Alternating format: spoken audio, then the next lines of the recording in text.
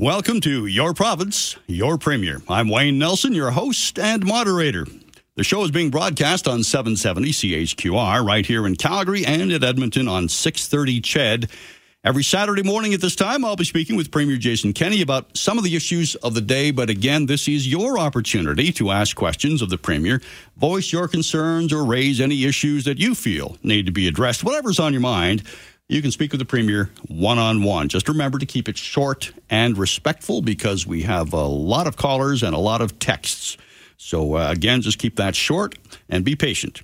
There are a lot of texts and a lot of phones. Premier Kenney wants to hear from you. Those numbers in Calgary, 403-974-8255. At Edmonton, 780-496-0063. Across the province, 1-800-563-7770. My thanks to Kevin Usselman and Mike Tarasco for filling in while I was on vacation. Premier Kenney, welcome to the show. Great to see you back, Wayne.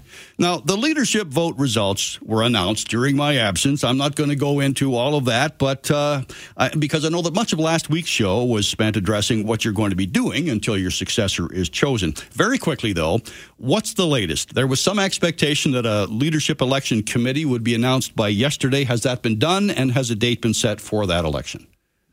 Yes and no. So yesterday, the elected board of the United Conservative Party announced the appointment of the members of what's called a leadership election committee, and they are then charged with getting together and laying out the rules and setting the date. So they'll start their work in the next few days, and I expect them to announce a date and some of the parameters for the leadership election in probably the next week or two. Is the focus on having that election sooner rather than later? Well, that will be up to them. I'm not going to put my finger on that scale. That's up to them. All right. Now, the message I heard from you after your decision to step down is that you're going to be continuing to work on maintaining stability and continuity in government. The wheels of government continue to turn.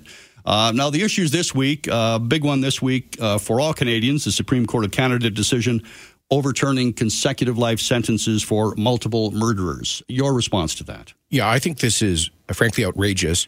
I was a member of the Harper government that brought in and passed a law for consecutive sentencing for serious violent offenses. By consecutive, we mean that if you go out there and commit you murder 5 people, that you don't get a volume discount and only get one concurrently served sentence. That's how it used to be. Until the Harper government changed the law. The Supreme Court has come in now on the case of the murder of 5 people in a vile hate crime at the Quebec City Mosque and said that those lives, in terms of penal sanctions, in terms of punishment, are only worth one. That one sentence can serve and then the person can be released or apply for parole. And that then opens the door for a retroactive application of that new Supreme Court principle to, for example, the murder of the 3 RCMP officers in New Brunswick and so on. Yes. So I'm not in the federal parliament anymore, but I agree with Stephen Harper, who said this yesterday, that the government should respond, override this decision, speak for Parliament and the people, and invoke the notwithstanding clause to do so. That's why the notwithstanding clause is in there. The Supreme Court did this because they claimed that it was necessary to maintain public confidence in the justice system. I think they're doing exactly the opposite. And I think elected, accountable people are in a much better position to understand what the public's expectations or sense of justice is, as opposed to 9 unelected members of the court. All right. The other big issue, of course, fallout from COVID, and this is the health issue. You and the premiers of BC, Saskatchewan, Yukon, and Northwest Territories have asked the Trudeau government to increase funding for federal health transfers as part of an overall call to reform healthcare. The first part, really not a new ask. What response do you expect in terms of the financing? Well, what we expect is the federal government to take this seriously. I mean, after the issue, the urgency of inflation, cost of living, unaffordability, that's, I think, the number one issue across the country right now. The number 2 issue, in a close second, I believe, would be healthcare, and rightly so. We went into COVID across the country with long surgical wait times. We learned during COVID that the Canadian healthcare system was not fit for purpose. No. We ended up having in almost every province running out of critical care space. Well, I think there was a Fraser Institute report a few years ago that said we have the highest healthcare expenditures among those developed countries that have some form of universal health care. And they use the example of Germany, which has more doctors, more hospital beds. Now, we have more nurses, but they also have much lower wait times. It's exactly right. Canada is towards the top of the developed world, the OECD countries, those are the developed countries, in terms of per capita health spending. Alberta is at the top of Canada. So we are one of the biggest spenders in the developed world with a publicly insured system. And yet, we have some of the worst results in terms of diagnostic wait times, surgical wait times, healthcare personnel, physicians, critical care beds, hospital beds generally in the developed world amongst those systems. So it's not acceptable. Now, it's not just a question of money, obviously, because we spend more and get less than a lot of those European countries. Sure. But money is important as well. And the province is we're putting out more and more, while the federal share of health care continues to decline. It's down to 22%. It started out supposedly in the 60s. It was going to be 50%. So we in the provinces are saying, we'll meet you in the middle. Give us 35%. And that will help us to build up capacity, while at least here in Alberta, we're also committed to common sense reform. It's a complicated issue, and it's not going to happen anytime soon. Even Tommy Douglas had his challenges getting Medicare first introduced. Let's go to the phones, and we'll start with Marianne, because Marianne's calling from Calgary. Topic is AHS spending cuts. Go ahead, Marianne. You're on with the Premier. Yes, good morning, sir. I appreciate you putting the ear out and giving us a chance to voice our concerns. My question is about AHS management. This has been brought up for many, many years, and I'm not sure, sir, why there is absolutely no political will to cut AHS management. If you could give severance packages, early retirement, there, sir, I believe would be your money for your nurses and your doctors and your ambulances. For example, why does one ICU unit need 4 managers? And I have a personal experience when I had to ride along with my dad in an ambulance after he cut his foot. I was riding up front with the paramedic. We pulled up into the ambulance bay. Suddenly he stopped and backed out. And, sir, what sounds like a really bad joke, I asked him, oh, what was the issue? Is something wrong? He said, no. Get this, the light bulb was out in the light in the ambulance bay, and from the paramedic's mouth himself, he said it takes 16 managers to sign off on a light bulb. Now, why can't we just try this, sir? Well, and I think the next successor would probably get a win if he went in and said, look, we are going to cut AHS management by half. They need to do more with less, like everybody else. Yeah. Thank you, Marianne. Thank you. I hear what you're saying. I do think the paramedic's comment was an ironic sense of humor, a joke, but tongue in cheek, that's for sure. But often in those comments, there is a germ of truth. Absolutely. For sure. And I hear this from all the frontline people in the system. And I remember meeting a nurse at a complex pregnancy unit in Calgary, and she couldn't understand why there was a manager with 2 admin assistants for a unit with 18 nurses. Well, aren't bureaucracies always self-preservation mode? Yeah, there's absolutely some truth in that, and there's always a tendency towards empire building on the kind of the administrative side of bureaucracy. So, Marianne, thank you for raising it.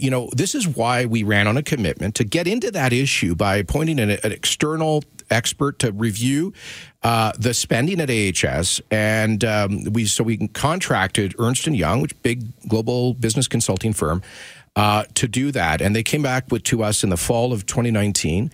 And they made recommendations on how we could save about upwards of $2 billion, about 10% of the health budget, reallocate that to frontline services. And we've gradually been doing that. It was interrupted partly by COVID. And within that, we added on top a 10% reduction in administrative and executive positions at Alberta Health Services. And the president, former president, her contract has been ended by the board, and the board is now searching for a new president. And it's certainly our direction to have a president who will focus on pushing the resources to the frontline workers. But I have to give you just some context. You could lay off everybody who is behind a computer at AHS, and you would not make a huge dent in the health budget. Like, we're spending $22 billion. And you could lay off everybody who's an executive, and you'd still be spending upwards of $22 billion. So there is this, I think, urban legend out there that you could fix all the problems just by but it's just not like the huge amount of money that goes into the system is not overall the administration costs are a relatively small portion of that. All right. We're going to pause for a break right now. We got more calls to get to, more texts when we come back. I'm Wayne Nelson, and you are listening to Premier Jason Kenney and Your Province, Your Premier. Welcome back. Your Province, Your Premier airs every Saturday morning at this time from 10 until 11 throughout Alberta here on 770 CHQR in Calgary and in Edmonton on 630 CHED. I'm Wayne Nelson, your host and moderator, and it's your opportunity to voice your concerns, address issues you feel are important, to speak with the Premier one-on-one. All right, let's go right to the phones. Justin has been holding on, I think, since the program started. Justin, calling from Edmonton regarding the Policing Act. Go ahead, Justin. You're on with the Premier. Good morning, Premier Kenney. Hello, Justin. Hi. I do have a question regarding the safety in Chinatown. Thank you for invoking Thank you to the province of Alberta for invoking the Provincial Police Act. I want to know what more we can do to go after these drug pushers because our state council is unfortunately taking, and our federal government is unfortunately taking a soft on drugs approach, and we need to do more to counter the flow of the drugs, so we can make Chinatown safe. Thank you, Justin. The situation with violent crime in downtown Edmonton particularly is just appalling. And it's run out of control with particularly at places like LRT transit stops and stations. That's why Minister Shandro used his power under the Alberta Policing Act to direct the city to develop a public safety plan to address this urgent need, and announcing that yesterday. You're absolutely right, Justin. This situation is not made better by the federal government opening back the revolving door on sentencing. They and the courts have struck down all of all of the Harper government's strengthening of the criminal justice system to ensure mandatory minimum custodial sentences for serious repeat offenders, including for drug traffickers. And moreover, what you've now got Edmonton Council apparently pushing for legalization, not just of simple possession, but also of trafficking. And that kind of thing creates the sort of law-free zone that we've seen in places like Portland and, frankly, the east side of Vancouver, San Francisco, and elsewhere, which just leads to a constant slippery slope of antisocial and criminal conduct. And finally, you're right, Justin. You talk about the drugs coming in. We know where a lot of this stuff is coming from. We know that a lot of the constituent elements of fentanyl and carfentanil is produced in black market factories, often in China, often transshipped through Mexico and the United States. Why isn't the federal government focused on increasing resources for border interdiction of these products? So these are some of the things that must be done to address this growing crime crisis. Premier Kenney, a text message from Edmonton. It says, hi, abolish the Young Offenders Act, and B, universal dental plans. For starters, ends with useless laws weaken the necessary laws. Well, the Young Offenders Act actually was basically abolished 20-some years ago. And I know that people don't remember that, but it was substantially changed. And a lot of the mistakes or a lot of the stupid things we remember from it 25 and 30 years ago have been taken out of the law. But I just warn you that every time Parliament tries to bring some common sense back to justice laws like that, we often have the courts then subsequently chip holes in it. And so that's what we saw yesterday at the Supreme Court with the sentencing decision on the Quebec mosque murders. And in terms of the dental care? Universal dental plans. Well, there is, in Alberta, we do provide insurance for low-income people who can't afford their own insurance. The feds are now proposing something, but they can't really implement that without cooperating with the provinces. And let me just say this. If there's any extra federal money for healthcare broadly, we need as provinces to put that on our priorities. And I would say right now, that's things like surgical wait times. All right. Dawn, Northeast Alberta, calling regarding federal prison sentencing. Dawn, go ahead. You're on with Premier Kenney. Hi, Jason. Thank you for having me on. I really appreciate the fact that you're still doing this radio program, even though you're planning on retiring here. The thing is how does the federal government just turn around and say, hey, you get a 1 for 20 or 1 for 30 or 1 for... It's just absolutely insane that you know what, you went into a mosque, you did whatever, you went into wherever and did whatever, and now all of a sudden, oh, well, we'll just let you out on good behavior. Like, that's insane. It is. Anyway, there's my question. Yeah, you know what, Don, I think you nailed it. And as I said earlier, the court's ruling, based to just boil it right down, they said that the idea of consecutive sentencing, that if you commit 5 murders, you serve 5 sentences, violated the public's sense of justice and would undermine public confidence in the justice system. You know, this is the problem. When judges put themselves in the position of trying to interpret public opinion, that is not their job. They're not equipped to do that, quite frankly. I mean, I respect people who serve on the bench, and we respect their independence but their expertise. But they are probably the people least well-positioned to make a judgment about what the public thinks. Those folks who are elected have to go back every 3 or 4 years and face the voters. No. What folks on Main Street think and what our public sense of justice is. And I don't know a single Canadian who believes that if you commit 5 cold-blooded first-degree murders, you should only get 1 sentence for it. To the texts, change of topic now. Will the Conservative government commence the creation of an Alberta pension plan before the next election? This from Jeff in Calgary. Well, that'll be up to the next premier and his or her government to decide. I am a big believer in it, and I can tell you that we've done a huge amount of research. It is not a simple, straightforward bumper sticker issue. It is a big, complex issue, both legally, fiscally, in actuarial terms, technical terms. But look, because Alberta has had a younger population than the rest of Canada for the last several decades, and a larger share of our population in the workforce paying taxes, and a smaller percentage who are retired receiving benefits, you add all of that up, and Alberta gets a huge, huge portion of the money saved in the Canada Pension Plan.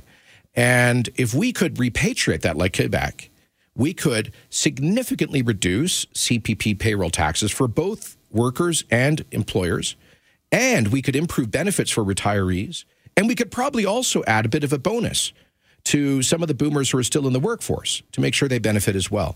And so you put all that together, and you would have a huge economic advantage for Alberta, people paying less taxes, getting better benefits, reaping, and by the way, Wayne, this, we talk about the $20 billion net that we as taxpayers contribute to the rest of Canada in our net fiscal transfer. The single biggest piece that we could pull out of unilaterally, according to the CPP legislation, is the Canada Pension Plan. So I hope that my successor will take that very seriously. All right. We're going to go to the texts one more time and then 2 more phone calls regarding health care. And text message, this one, I'm not sure who it's from. When will the mandates drop for AHS new hires?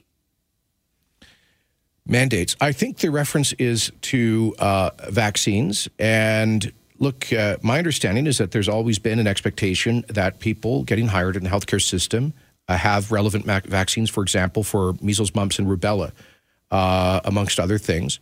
And so it's not surprising to me that if you're going to work in a clinical healthcare setting, that would be a standard expectation as a term of employment. But that's something I assume that AHS will continue to monitor. All right. Aaron is calling in from Lethbridge on healthcare staffing. Go ahead, Aaron. You're on with Premier Kenny. Good morning, Premier. So my question is a little bit just like the last text, but just to elaborate a little bit. Last year, the pandemic's going on. There was a mandatory COVID vaccine requirement for all AHS staff. The province stepped in and because of staffing shortages, allowed staff to test and then continue working. Right. Currently, there is a COVID vaccine mandate for all new hires and contract providers throughout the province. So you've been very advocated for healthcare spending and fixing the healthcare system. Staffing is one piece of that.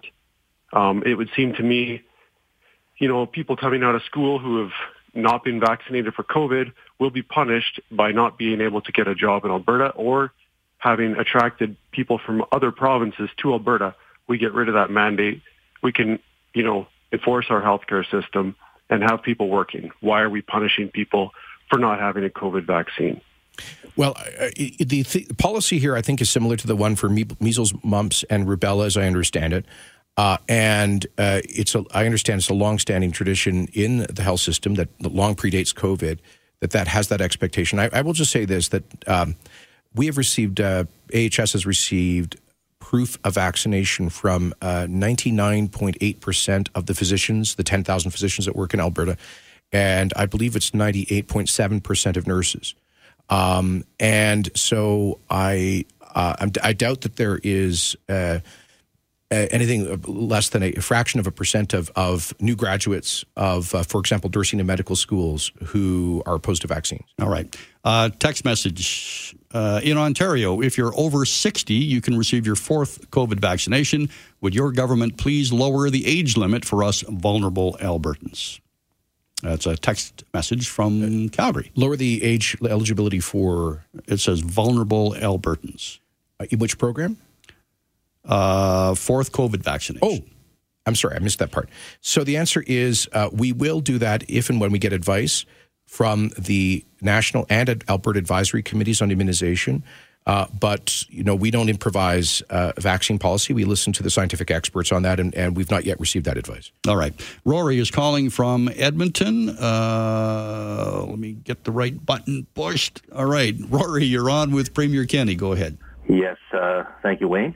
And also, thank you, Jason Thomas. Kenny, how are you? Good, I thanks. just wanted to know, do you think that on the Ukrainian file, you could appoint former MP and fellow Harper MP Peter Goldring and his wife as special ambassadors on the file? Because he did a lot for setting up democracy and making sure that he did, 10 or 12 trips on his own dime, in addition to several as a backbench MP, and got things straightened out there and made sure the election was run clean after the first dirty election 10, 12 years ago. And I think he would do a lot to get the emergency set up, and it would be a special advisor, diplomat in there, and him and his wife is Ukrainian heritage. Yeah. And I think it would be a really good idea. Well, I know, of course, I served in Parliament with Peter and know them very well and their passion for Ukraine. And thanks for raising that. We do have an Alberta Ukrainian Advisory Committee. It's chaired by Vegreville, Fort Saskatchewan MLA Jackie Armstrong-Homanyuk, and it has a good board made up of reps of the Ukrainian community. They provided very helpful advice on how Alberta's response to the crisis, as well as our forthcoming settlement of displaced Ukrainian people. But I will suggest to Jackie, Peter would be a great candidate for that board. We don't have the capacity right now to set up. We don't have an Alberta office in Ukraine. But I think the immediate thing for us to focus on is doing everything we can to make sure that the Ukrainians arriving here have a good support that they need and a good beginning. My hope is that for the Ukrainians coming here, that this will just be a temporary thing and they can go home and rebuild their country. That's one sensitive point. I don't want us creating a huge magnet for the depopulation of Ukraine, because I think Vladimir Putin would love to see that. And we are providing more support than any province to Ukraine, $13 million in support for non-lethal military equipment, plus humanitarian relief. Plus, we've given, I think it's $300,000 to the Ukrainian Canadian Congress, Alberta Provincial Chapter, to build their capacity as they welcome newcomers. Text message now, Premier Kenney. This is from Lorraine, texting us from 630 CHED. Premier Kenney, when will the Alberta government reinstate front license plates? We live in a rural area, so it's easy for criminals to drive into our yards and back out again without our being able to get a plate number and report the perpetrator. Boy, that's the first time I've heard that. I thought it was a sensible cost saving to remove the front plates a few years back, but because photo radar always gets you when you go past, and they get your rear. That's plate. It. That's why they like it. Yeah. Well, thank you for liking that. We're always looking for good ideas about how to combat the rural property crime problem, and I'll pass that on to our Minister for Transportation. All right. Sturgeon County. Graydon has been on hold for some time. Graydon has a question about electricity. Go ahead, Graydon. Wasn't electricity. It was about the election in Ontario. Oh, you know what? My eyes are, there we go. I don't have my glasses on. There's a difference between electricity and election. Yes, it's the way that the letters are transposed there. I made that mistake. Go ahead. Anyway, I'd like to have Jason Kenney's opinion on the Ontario campaign. I think Dougie's going to win again. Yeah, it's looking like that. I shouldn't be on this show as a political pundit. That's not my job. But I'll just be blunt, though. I do hope that Doug Ford and his government does get reelected because they've been good friends to Alberta. They joined us in our constitutional challenge of the carbon tax, in our constitutional challenge of the No More Pipelines law, Bill C-69, that we just won at the appeal court. They passed a law to support pipelines going through Ontario. They've been big supporters of our energy industry. They supported our call for equalization reform or reform to the fiscal stabilization program. So Doug has been a very good friend to Alberta, and I think he's going to do well, and I wish him well. All right. Tim is calling from Calgary. Staff rehiring. And I think I'm reading that one correctly, aren't I, Tim? Yes, I am. Can you hear me? Yes, go ahead. Okay, very good. Good morning, Premier. Just on a note, in regards to the Ukraine, this is a side note for my question. I just had the very, very rewarding experience of being able to help some people that have come here from Ukraine. Awesome. They landed here, and by accident, they were lost looking for an Airbnb, and I started guiding them. Wow. They've been very, very fortunate. They've found a couple great opportunities, and they're very grateful. Amazing. But they worry about their home. Yeah. My question to you, Premier, is, during the campaign here for the vote for the yes, no, as to you continuing, a significant number of your, I'll preface that with I'm a conservatarian, a significant number of your staff and high-paid individuals took leaves of absence in order to work with you on that. I recognize that they weren't getting paid during that, but two things. Government still function, and now I'm wondering, have they been rehired, and if so, why? Because that's a lot of money. I've read through your chief of staff's contract. I'm not one that just sits on Twitter. I actually do my own research, and I look at the significant values there, including all the benefits and everything that goes on. And there's a lot of money there. I'd like to know how we functioned without them gone, and have they been rehired? Sure. Fair question. So, but just one correction. It wasn't a significant number. We've got about 30 political staff in the Premier's office, many of whom basically do not like political strategy or things like that. They basically do day-to-day functions like the paper flow into my office and working with the public service on policy development, my schedule and tour, things like that. But it was only 2 people out of the 30 who took a temporary leave. So, 95% of the staff remained intact. And those 2 folks, just for a few weeks, they were completely unpaid they received no government compensation, and they're back on with the government. Now, there's nothing unusual about that. I mean, after all, when an actual election campaign comes along, all of the political staff take an unpaid leave and they go and work for government, or the contract ends. So, that's the normal way this is done. We did it that way to make sure that they were not spending any time compensated by the taxpayer doing party work. All right. Text message from Edmonton. Mr. Premier, why are rural Albertans not being allowed access to LTC in Edmonton if that is their choice? Are we not one AHS? We are not being allowed a temporary placement in Edmonton because they are not permitting out-of-zone placements. Who can help us? AHS is basically forcing us to take a rural placement that is not one of our options. Hope you can help connect us. Technology should not prevent Albertans from access. Yeah, a good point. And that's one of the reasons that we're expanding our investment in broadband internet. We've put together a package between ourselves, the feds, the private sector that will probably get to upwards of $1 billion to get 98% of Alberta homes and communities to reliable broadband that will improve rural access to online health services as well.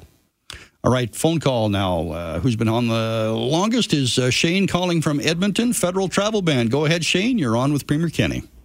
Hey, Mr. Kenney, I just want to first thank you for your serving us so admirably over these last years. Thank you, Shane. Yeah, I'm calling because I'm from New Brunswick. I live in Edmonton. I have aging grandparents. They're in their 90s now. This is going to be the third year now when I'm not allowed to go home and see my whole family is in New Brunswick.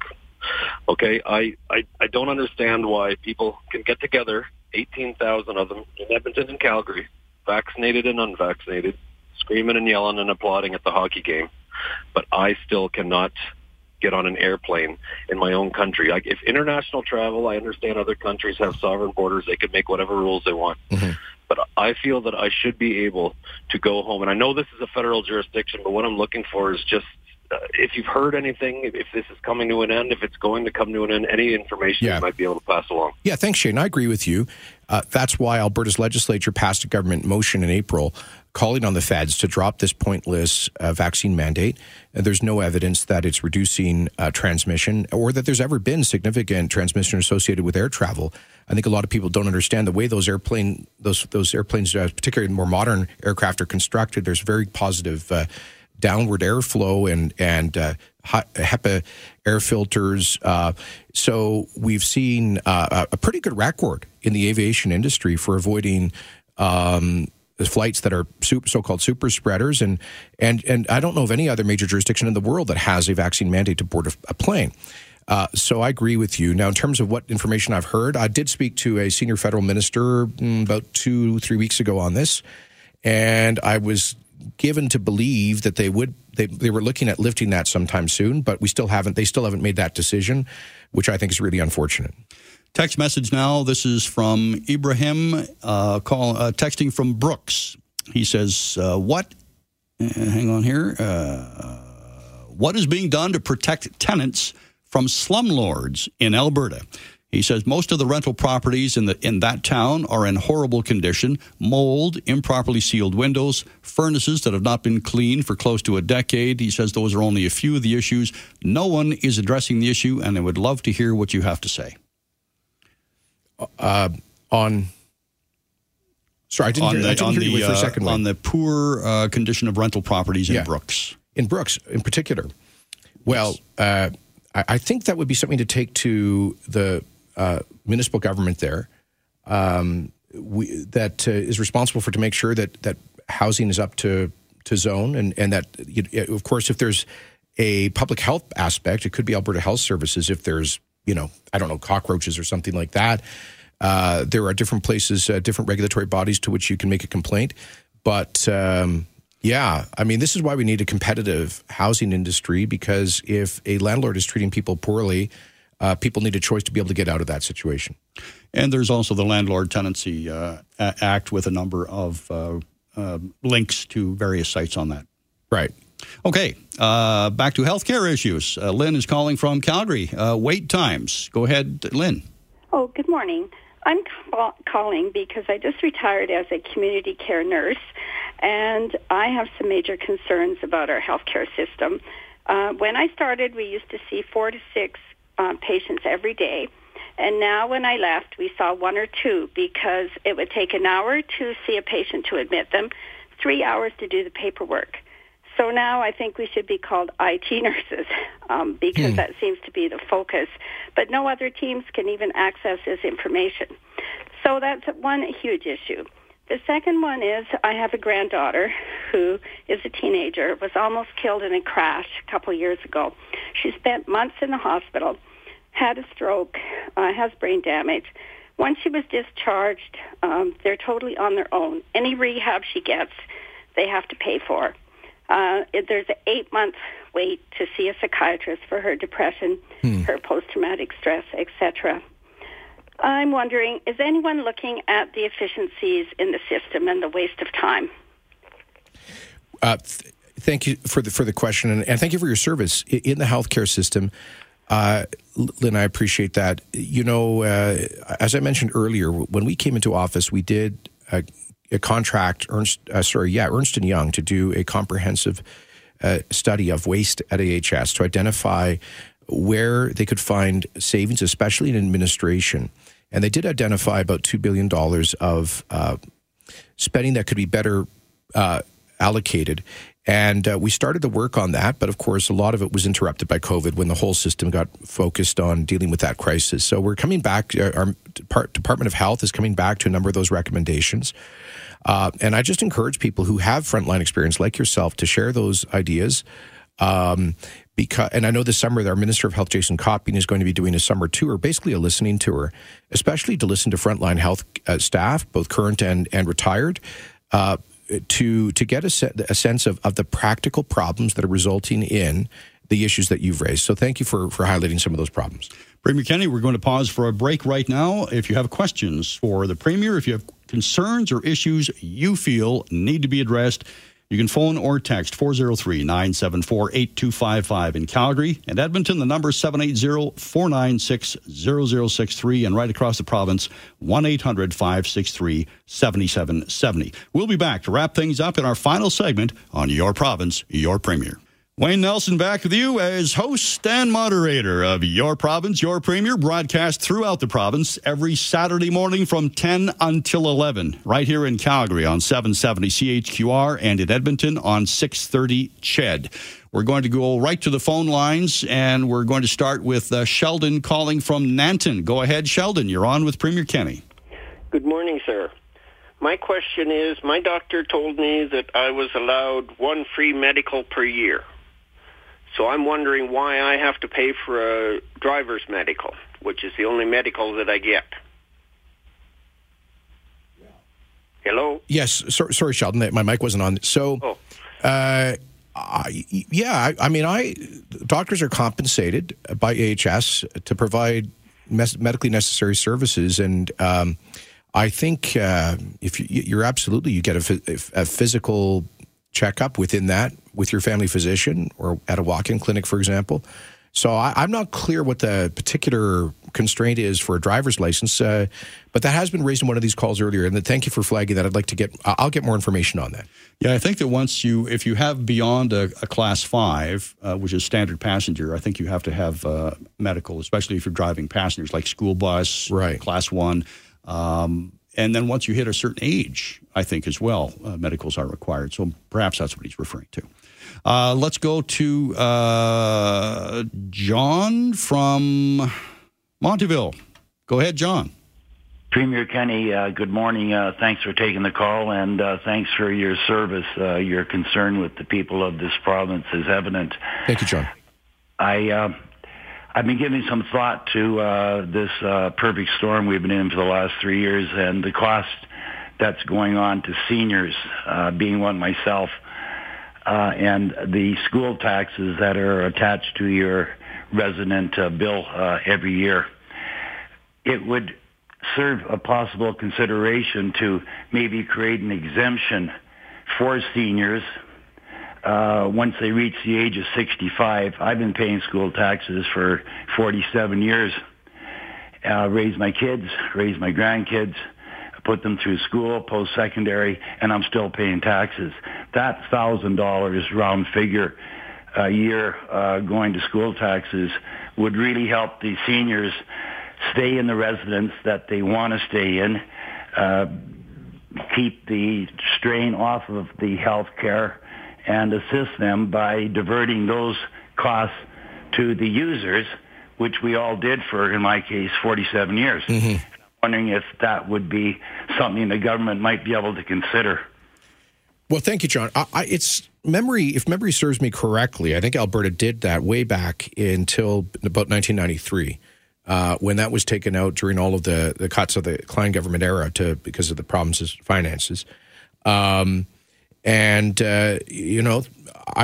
because I'm only in this position for a short period of time, I'm not going to be here to improvise policy on that, but I do acknowledge that seniors are bearing the brunt of the cost of living crisis because at least a lot of workers are going to see some wage inflation, but a lot of seniors are not going to see their benefits catch up with the skyrocketing 35-year high in inflation. So I'm sensitive to that, and we are considering perhaps some other, at least short-term measures to support seniors, because as you know, we did this pause on the provincial fuel tax But I acknowledge a lot of seniors don't drive very much, won't benefit much from that directly. So we are considering whether there's other ways we could provide some short-term assistance to seniors coping with the high cost of living. Text message from Christine in Consort. Very thankful for new legislation, Mr. Kenney, that allows for opting out of union dues for non-union duties. Will there be a time when someone can voluntarily leave a union when the site is unionized, but you feel the union is letting you down as a worker? Well, I think what she's describing there would be what you generally call right-to-work legislation. And all of the legal advice that we have received is that kind of legislation would be found unconstitutional by the courts, which in the last 15 years or so have significantly expanded the limitations on government with respect to collective bargaining. So I support the principle of collective bargaining, that workers should be able to organize and represent their interests. But I do think we need greater transparency, particularly with some of the big government unions. I mean, I know a lot of people in government unions who feel like their dues have been taken to be spent on political campaigns that they do not agree with, which is why we passed that law, allowing you as a member to say no to misdirecting your dues to political action as opposed to collective bargaining. All right. Jim is calling from Calgary regarding the United Conservative Party. Go ahead, Jim. You're on with Premier Kenney. Hey, Premier Kenney. Hello. As you look back, and you've probably encountered many armchair quarterbacks like myself, but as you look back and think now, and looking at Pierre Poilievre and putting some clear direction, I think, and clear branding and vision to the Federal Conservative Party, do you look back now and think that maybe bringing in the Wild Rose and trying to unite, would you have been better off to just kind of go with your own full set of candidates? Because it seems like many of the people I talk to see the UCP fracturing down, and I don't think it's your fault. I don't think it's anybody's fault. I just think it just seems to be that there's such this diverse set of political wants and needs through conservatism that it can't. The Liberals know what they want. Liberals want a government that'll spend money with no with no thought of the consequences. Yeah. You spend money, you get voted. But over on the Conservative side, we have a broad range of that. And looking back, and I'll give you some time to answer. What do you see there? It's still going to be a problem even for the next leader, Jason. Those are very good and fair questions, Jim. Because if you think about it, the conservative movement or people kind of right of center in Alberta have been divided in one way or another since Ralph Klein was taken down as leader in 2004 after having won 4 majority governments. And the PC cycled through 4 leaders and a separate party split out. But we've always had, in Alberta, 2 or 3 hard right or alt-right parties out there, even at the height of Klein and Lockheed's popularity. And now the thing is, they weren't a threat because they were only getting a few percentage of the vote. They might every now and then elect a rural MLA. But there's no doubt that in Alberta's political culture, there is that kind of crew that prefer to inhabit a political pup tent as opposed to a big tent. Yeah, and you and I discussed this on our very first show. Is the big tent too big? Well, we'll see. All right. I worked hard to create this party, got endorsed by 95% of both Wild Rose and PC members. And my advice to the broad party membership is you've got to be able to put a little bit of water in your wine. You can't, you get your say, but you don't always get your way. And that means you've actually got to be prepared to make some compromises. And because if you bring into politics an absolutist approach, you will never be satisfied. And that's the way of disunity. I hope we'll learn that lesson. All right. One quick question from the text line before we go. Would the Premier think of finishing his degree at Athabasca U like Premier Ralph? It would be great PR. This one from Dale. Yeah. Well, why not? I'll take a look at that. All right. Premier Kenney, once again, it's been a pleasure. Thanks for joining us. We'll do this again next Saturday. Thanks a lot, Wayne. I'm Wayne Nelson, and you have been listening to Your Province, Your Premier.